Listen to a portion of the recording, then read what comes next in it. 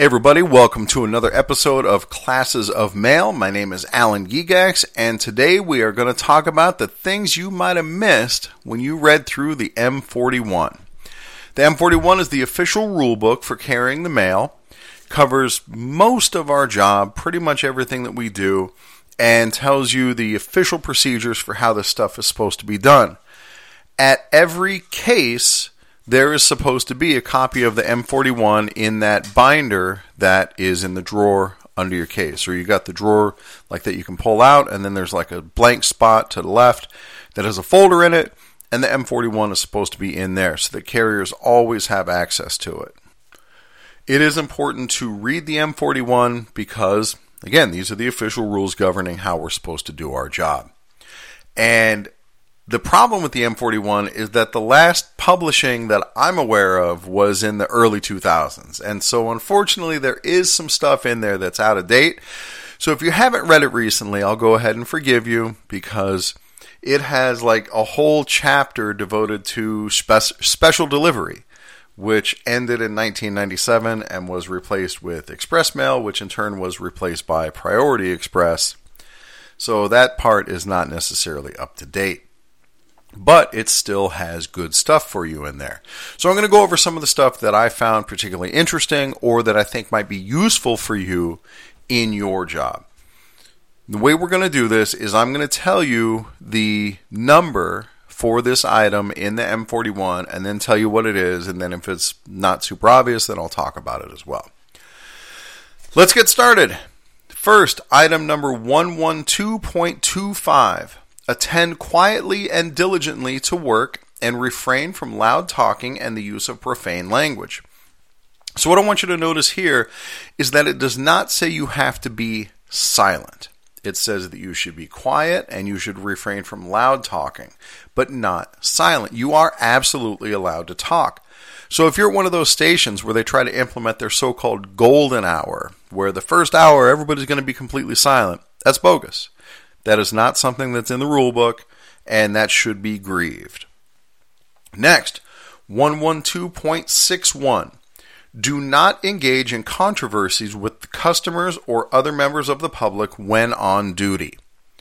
So whenever you're wearing your postal uniform, you are representing the post office. So you have to be very careful what you say, what you do, especially now that you're always being recorded. So you want to stay away from controversial topics like religion, politics. Don't argue with people. Anything that's going to piss people off, just try to steer away from it, especially when you are in uniform. Next, 131.14. Line through uncanceled stamps to prevent reuse. So in your DPS, you will often see stamps that made it all the way through the system and they never got canceled. So what you're supposed to do is just take your pen out of your pocket, scribble through it to make sure that that stamp can't get reused. There are plenty of stamps that go through our system that never get canceled, like for pre-sorted mail. Mass mailers will use these stamps and they never go through our canceller system, and that's not what we're worried about because only mass mailers can use those stamps. What we're talking about here is like a forever stamp. Also, at your case, there is supposed to be an ink pad that's bolted onto your case. It's just a little black rectangle that has like 4 raised lines on it, and that is your stamp canceller. So while you're casing, if you see a stamp that hasn't been canceled, you're supposed to press it up against there, and that will cancel the stamp. These things do take time, but it's part of your job. That's what you're supposed to do. You get paid by the hour. Next, 131.21. This one surprised me. Do not deliver mail that has not passed through a proper delivery unit. This is something I used to get asked about in the Carrier Academy.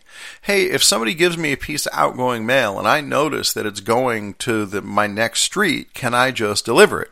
Well, turns out the answer is no. According to 131.21, it has to go through a proper delivery unit first. So you can't just deliver that stuff later on your route. Go figure. Next, 131.22. This is a big one. Do not place letters, large flats, and other mail within the pages of magazines, catalogs, etc. at any time. This is a practice that is called collating, and it is expressly forbidden. You are not supposed to stuff mail inside of other mail. You know, you put that that Social Security check inside of the Good Housekeeping magazine, and then when the person gets the magazine, like, oh, I don't like this magazine anymore, they toss it, and they just lost their check as well.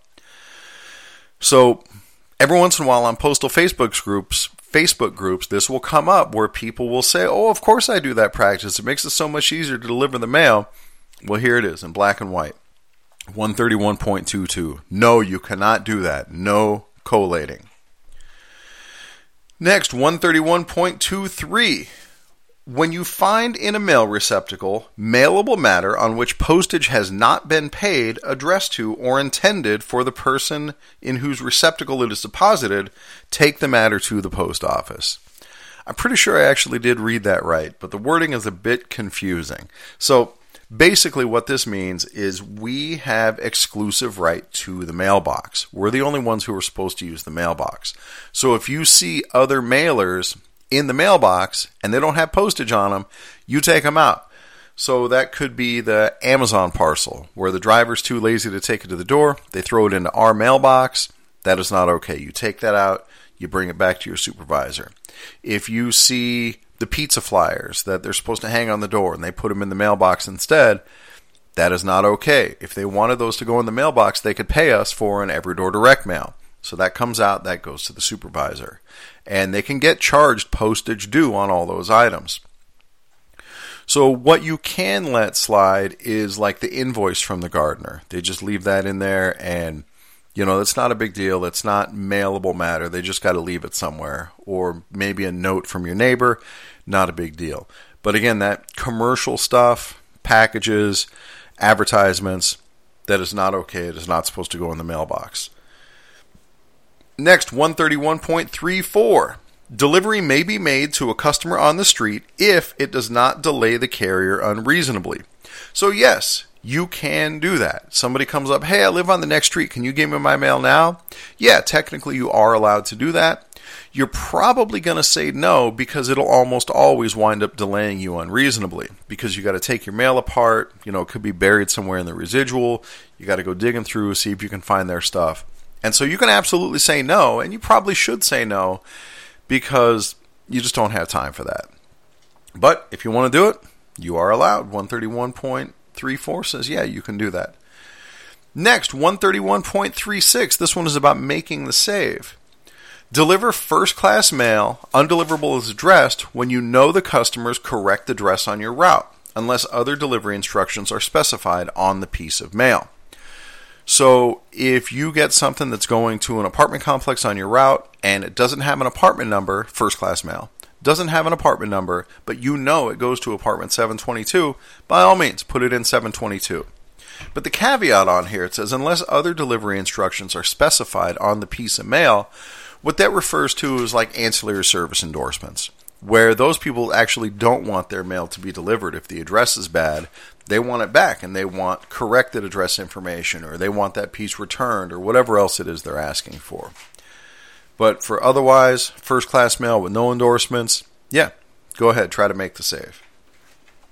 Next, 131.38. Oh, I love this one. Arrange with business firms to make delivery at or near the front door. Dude, you deliver to a furniture store and their office is way in the back. You got to go up a flight of stairs and that's where they want their mail delivered. No, they need to put a mailbox right by the front door so that you can go in, drop it right there, and then on you go. That is in the M-41 131.38. The next one. I don't know if you can hear that paper tearing in the background. There it goes. Of course she stopped. Oh. That is my dog. When I finish a page, I toss it off to the side, and she has just picked up the page, and she's going to help me recycle it. Thanks, Annie. You're very helpful. All right, moving on. 131.39. Make deliveries to all floors of office and business buildings if there is an elevator. So yeah, you got to go up the elevator. You have to make those deliveries. 131.39a says if there is no elevator in buildings with more than 3 floors, make delivery of mail pieces, including accountables, to the first floor. Make deliveries to the second and third floor if they're occupied primarily by business office and if service is requested. For deliveries above the third floor, If it doesn't fit in the mailbox, then you should use a 3849 or go to a designated location on the first floor. So if there's an elevator, yeah, we have to service everything. If there's not an elevator, we go up to the third floor, and that's it. Beyond that, they got to make arrangements. However, if you're already delivering there, you can't stop. And that's 131.39b. It says, do not withdraw service previously inaugurated in order to comply with these instructions. I hope that tearing is not too distracting. It's very distracting to me. All right. Anyway, 131.45. Do not curtail or eliminate any scheduled delivery or collection trip unless authorized by a manager, in which case you must record all facts on PS Form 1571. I have a whole podcast about this, the 1571. It says right here, you are not authorized to delay the mail. Only the supervisor can make that decision, and if they do tell you to delay the mail, then you've got to fill out 1571. Next, 132.13. Except for mailing, except as in you'll take, except for mailing prepaid small articles. But you may refuse to accept articles when to do so would seriously interfere with your scheduled deliveries or collections. This one's kind of crazy to me, because what do they qualify as seriously interfere? Like, I'm on a park and loop route, and it's kind of a pain in the butt sometimes to pick up parcels, but I still do it, because that's our business, is picking that stuff up. So I guess under some circumstances, you can say, no, I can't. I mean, I guess I could see, like, if you're on a walking route and somebody's like, hey, I got 500 packages I need you to take. You know, hey, I can't fit all those in my satchel. Or maybe if you have one of those little carts. Even with a cart, you probably couldn't pick up that many. So that might be an example where it would seriously interfere. But for me, in that case, you're going to have to call your supervisor and see if you can get somebody from collections to come out and pick that up, or somebody on a parcel post route, or, you know, do what you can to serve that customer. 132.15. Motorized carriers. Collect from curbside boxes on your route letters with postage affixed if the signal flag is raised, even though there is no mail delivery to that box. So that's the quote. Let me tear it apart a little bit. When you are doing curbside delivery, which is also called out the window, it's where you stay seated in the truck, you lean out the window, put the mail in the box. When you're doing that kind of delivery, if you don't have mail for a box, but their flag is up, you have to stop and collect that mail. That's what the flag is for. Now, what I find interesting about this is that the M-41 specifically refers to curbside delivery. It says when you're doing curbside delivery, you have to stop when the flag is up, which means it doesn't apply to other kinds of delivery. So if you're doing sidewalk delivery, where you have to hop out, put the mail in a box, hop back in, drive on, and you don't have any mail for that box, apparently if their flag is up, you can still just drive on by. I wouldn't do that. I would still stop and pick up that outgoing mail. But it tells you that this applies to curbside delivery. So me personally, I'm on a park and loop route, and a little later on in section 371, it says collect prepaid mail from curb boxes when flag is raised, even when there is no mail delivery for these boxes, which we just covered. Collect prepaid mail from house receptacles when making deliveries. So that sounds to me like if I don't have any mail for that house and I see they got some mail going out, I can just walk on by and I don't have to go up there and collect that mail. Now, I still will. I will go up and collect that mail. But if you've gotten in trouble for, I didn't notice these people have outgoing mail, and your supervisor tries to bust you for that, well, here's your defense, right? And this is why it's valuable to learn these rules, because a lot of times these rules can really work in your favor. And it helps to know how to do the job the right way. Next, 132.33. Face or separate mail as directed and to the extent practicable at the time of collection or while returning to the office. All carriers may be required to face or separate collections on return from their routes if this is the policy of the local management. I've heard old-time carriers be like, oh, I don't have to put my parcels in the different bins. That's clerk work. Well, it says right here in the M-41 that if your supervisor wants you to separate your mail, you're going to separate out the mail. But this is another way where knowing the rules can benefit you. On a recent episode of Ada Arbitration, Corey was talking about, you might hold off on doing some of that organization and do it instead when you get back to the station, because the station is air conditioned and you're already suffering from heat out there. So if you do that, it's not optimal. It's not necessarily the most efficient way to do it, but it is provided for in the M-41. So if you want to come back and do that back at the station, hey, I refer you to 132.33. Yes, you can do that on the dock. I don't recommend it, but you're allowed to. Next, 141. All necessary equipment and supplies will be furnished by the U.S. Postal Service. It's pretty straightforward. The argument that rises here is what constitutes necessary equipment? What does the post office have to provide for us to do our job?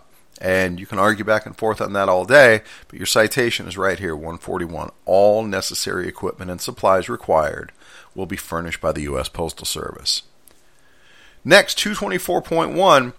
This section is a whole system for how to learn a new route. So the first time you're going to case a new route, the post office has a system in place that they recommend for how to memorize the streets, how to organize your mail, things like that. And here's some of the highlights. Study the case for 5 to 10 minutes before starting. So just stand there, stare at the case, look at where the streets are for 5 to 10 minutes. That's what's recommended in the M-41. Then you're going to take your residual mail and you're going to separate into piles by street, by the street name, or by block number. And then you're going to start by casing just the streets that are on like the first 2 shelves. And so you case up all those 2 streets, and then when you get that done, hopefully you have that a little bit memorized. Then you move up like to the 3rd shelf, you case that, then you case the 4th, and then finally when you're done, the 5th shelf or 6th shelf. And that's what they recommend. And honestly, it probably works. The way I've always done it is you just look for bundled mail, because that's already in delivery order, and you start by casing that. But this is the way the post office recommends it. And if your supervisor gives you grief for just standing there and staring at the case when you're on a new route, hey man, that's what I'm supposed to do. It's in 224.1. Next, 242, carrier endorsed mail. This is about all of our carrier endorsements like attempted not known, no such number, insufficient address, things like that. And I did a whole episode on carrier endorsements. So if you want to learn more about that, I recommend you check out that previous episode. What's in this section that I find especially interesting is that it makes reference to standard A mail and standard B mail. Standard A mail goes into the UBM, undeliverable bulk business mail. What the hell is standard B? Apparently it's something we don't have anymore, but that's what's in the M-41. Next, 261.11. Accountable items are keys, postage due, customs duty, and special services mail. These are the only items listed, guys. Gas cards, they're not on this list. So if you have to sign for that, that's not okay. That's not an accountable item. Vehicle keys, not on. Oh, well, it just says keys generally. So they might be able to get away with making you sign for vehicle keys, unless it's generally accepted that this only refers to arrow keys. But other stuff that management's trying to make you sign for, they're not accountable items. It's listed here. Keys, postage due, customs duty, and special services. Next, 262.1. It says generally that you'll use a 3849 for accountable items or items that need a signature. But it also says, quote, usually prepare PS Form 3849 as you make delivery. And that's what I recommend. However, enter the address in the delivery section on the barcoded side of the form for identification in the office at the time articles are issued. So this tells you, yes, you can use 3849s to mark your accountable items in your residual mail.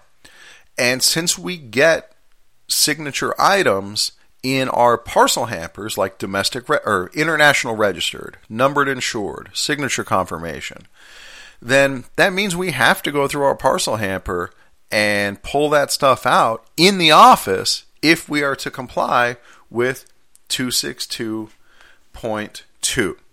It says so right in the M-41. So then, boom, there's your grievance right there if management won't let you go through your parcel hampers on office time. Next, item 28E, Echo, 28 Echo. Quote, item K, under estimated work, the carrier must enter the estimated hours and minutes of the assistance being requested. End quote. So at my station, for quite a while, management was filling out 3996s for routes that were vacant. If they were going to have just somebody case it and then it all gets split up, they were filling out the 3996s, even though it clearly says this estimate should be made by a carrier. So I brought that to management's attention, and to their credit, they stopped putting the time in box K. That time is to be estimated by the carrier. So again, knowing these rules, you can help protect yourself and protect your fellow carriers and make sure that you have the right to decide how long this auxiliary assistance should be. Next, 332.31. For any parcel that does not fit into the customer's mailbox or parcel locker, an attempt to deliver must be made at the customer's door. You have to run those parcels to the door. That's our job. Ideally, we put it in the mailbox. If it doesn't fit in there, we put it in the parcel locker. But if it doesn't fit there, yes, you take it to the door. And speaking of taking parcels to the door, 322.311 tells us that if the parcel says carrier leave if no response, we can leave it in an unprotected location. Carriers are not liable for loss or theft where these instructions and postal regulations are followed. Mailers who participate in the carrier release program understand that there are unsecured areas where the Postal Service will leave parcels, and also that carriers will leave packages without protection from inclement weather. So they could get rained on, they could get blown by the wind. As long as it says carrier leave if no response. Amazon packages all have this written on there. A lot of other packages have it as well, but surprisingly, Temu does not have that. They do not have the carrier release on their packages, at least not that I've noticed. So what happens if there is no carrier release? What if it doesn't say carrier leave if no response? Well, 322.312 says parcel can be delivered to a protected location, like a mailbox or a parcel locker. And if nobody is available to receive the parcel, leave a 3849. So if you have a parcel that doesn't have that carrier release on it and you leave it, you're taking your chances. You could wind up being held responsible for that. You have to be thoughtful about where you're leaving these packages. We're in a battle against the porch pirates, and you want to do what you can to take care of your customers. The old school way to do it, well, that's actually the next thing I'm going to say. 631.1 regarding parcel delivery. It reads, determine if someone is available at the address by ringing the doorbell or knocking on the door. So in the M-41, it's still old school delivery, where you're going to go up to the door, you're going to knock, knock, knock, and when the person answers, you hand them the package. Hey, I have a package for Jackson. Here you go. And you hand them the package. That's the way it's done in the M-41. And then if they're not home, is there a secure place to leave this? And if there's not, you're going to fill out a 3849. And then the 3849 actually goes in the mailbox. And that comes up in the next section, 741.4. So section 7 is the one that's all about special delivery. So most of the stuff, you can ignore it. But this one talks generally about 3849s. If articles are accountable mail, such as registered, insured, COD, etc., or if the article is too large to be placed in the mail receptacle, return it to the post office and leave a completed PS form 3849. Place the notice in the receptacle. So you are supposed to put the 3849 in the mailbox. We teach it that way in the Carrier Academy. It's something I always make sure to point out. We don't leave the 3849 hanging on the door. We don't put it like in the door jamb, anything like that. It goes in the mailbox. That's what you're getting paid to do. Yeah, it takes time. Yeah, it's tedious, but it's also easy and it pays well. So the 3849 goes in the mail receptacle, and again, that's 741.4. All right, there's only a couple more left. 812.2. Observe all traffic regulations prescribed by law. Rules applying to the public also apply to operators of postal vehicles. So guys, we get no special privileges, and that includes parking. We have to obey the speed limit. We have to obey school zones. We have to obey stop signs and red lights and all the other regular traffic rules. And we also have to obey where it says no parking. You can't park in a handicap spot unless you have a handicap placard. You can't park in a red zone. All those things.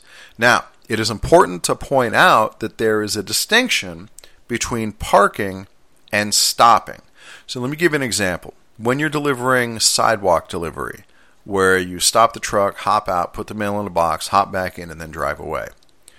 For that kind of delivery, in many cases, if you are delivering two doubles, two mailboxes together, they will be on a little hump in between two driveways. And that's where they put the mailboxes. So if you are going to your friend's house and they live at one of those houses, you can't park where those mailboxes are because you'd be blocking the driveway. And that is not a legal place to park. However, that is clearly where we are intended to stop to service those mailboxes. So stopping, you're there for 15 seconds. You hop out, you put the mail in a box, you hop back in, and away you go. That's stopping. But if you're parking, you have to park somewhere where it is legal to park. This is another one of those rules where, yeah, doing it right does take more time, but that's the way we're supposed to do our job. And if you take more time, you just make more money. You know, old timers like to say, what's the difference between a fast carrier and a slow carrier? Slow carrier makes more money. Next, 812.3. I'll just rephrase this one. You can take off your shoulder belt only while you're servicing curbside boxes, which is that out the window delivery where you're seated in the truck and you lean out, you put the mail in the box. That's the only time that shoulder belt can be off, is when you're actively doing curbside delivery. When you cross a street, when you go to the next neighborhood, whatever, that shoulder belt has to go back on. Next, 812.31. Door must be closed when crossing any intersection, when driving further than 500 feet, and when driving faster than 15 miles an hour. So, for curbside delivery, for sidewalk delivery, yeah, you can drive around with the door open, even for cluster boxes, as long as you're not going more than 500 feet, more than 15 miles an hour, or crossing any intersections. So those are the rules about the door. Next, 822. When the driver leaves the vehicle must be parked.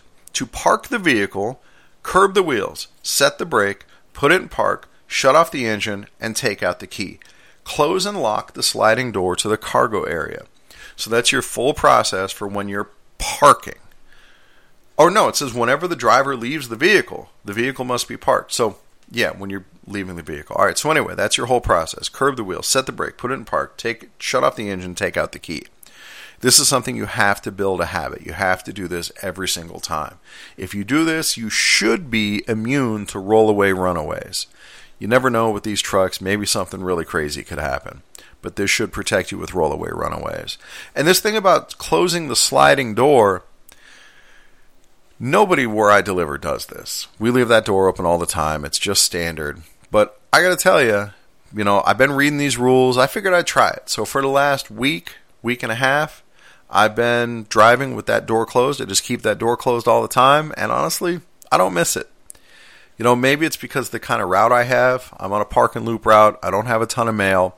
So my buckets for UBM, trash, and outgoing mail, they all fit right under the tray. And I don't know. Even if I had something behind that door, I couldn't reach back there and get in anyway. It's too awkward. So it works for me.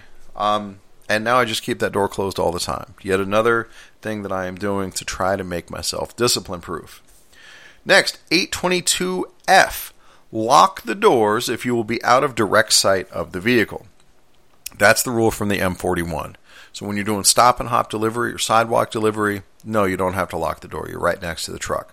But if you're leaving the truck to go up to somebody's front door, you're going to be interacting with them. You're going to be looking at them. You're going to be away from the vehicle. You need to lock the door. That is the rule. Guys, that's it. We just went through the whole M-41. There's a whole bunch of other crap in there. There's this huge section about route inspections, and it's probably worthwhile if you're going to have an old-fashioned route inspection rather than this T-Wrap route inspection. Honestly, it hasn't gotten to our station yet, so I don't even know how that runs. But these are your rules from the M-41. If you do these things, it'll probably take you a little bit longer to get through your day.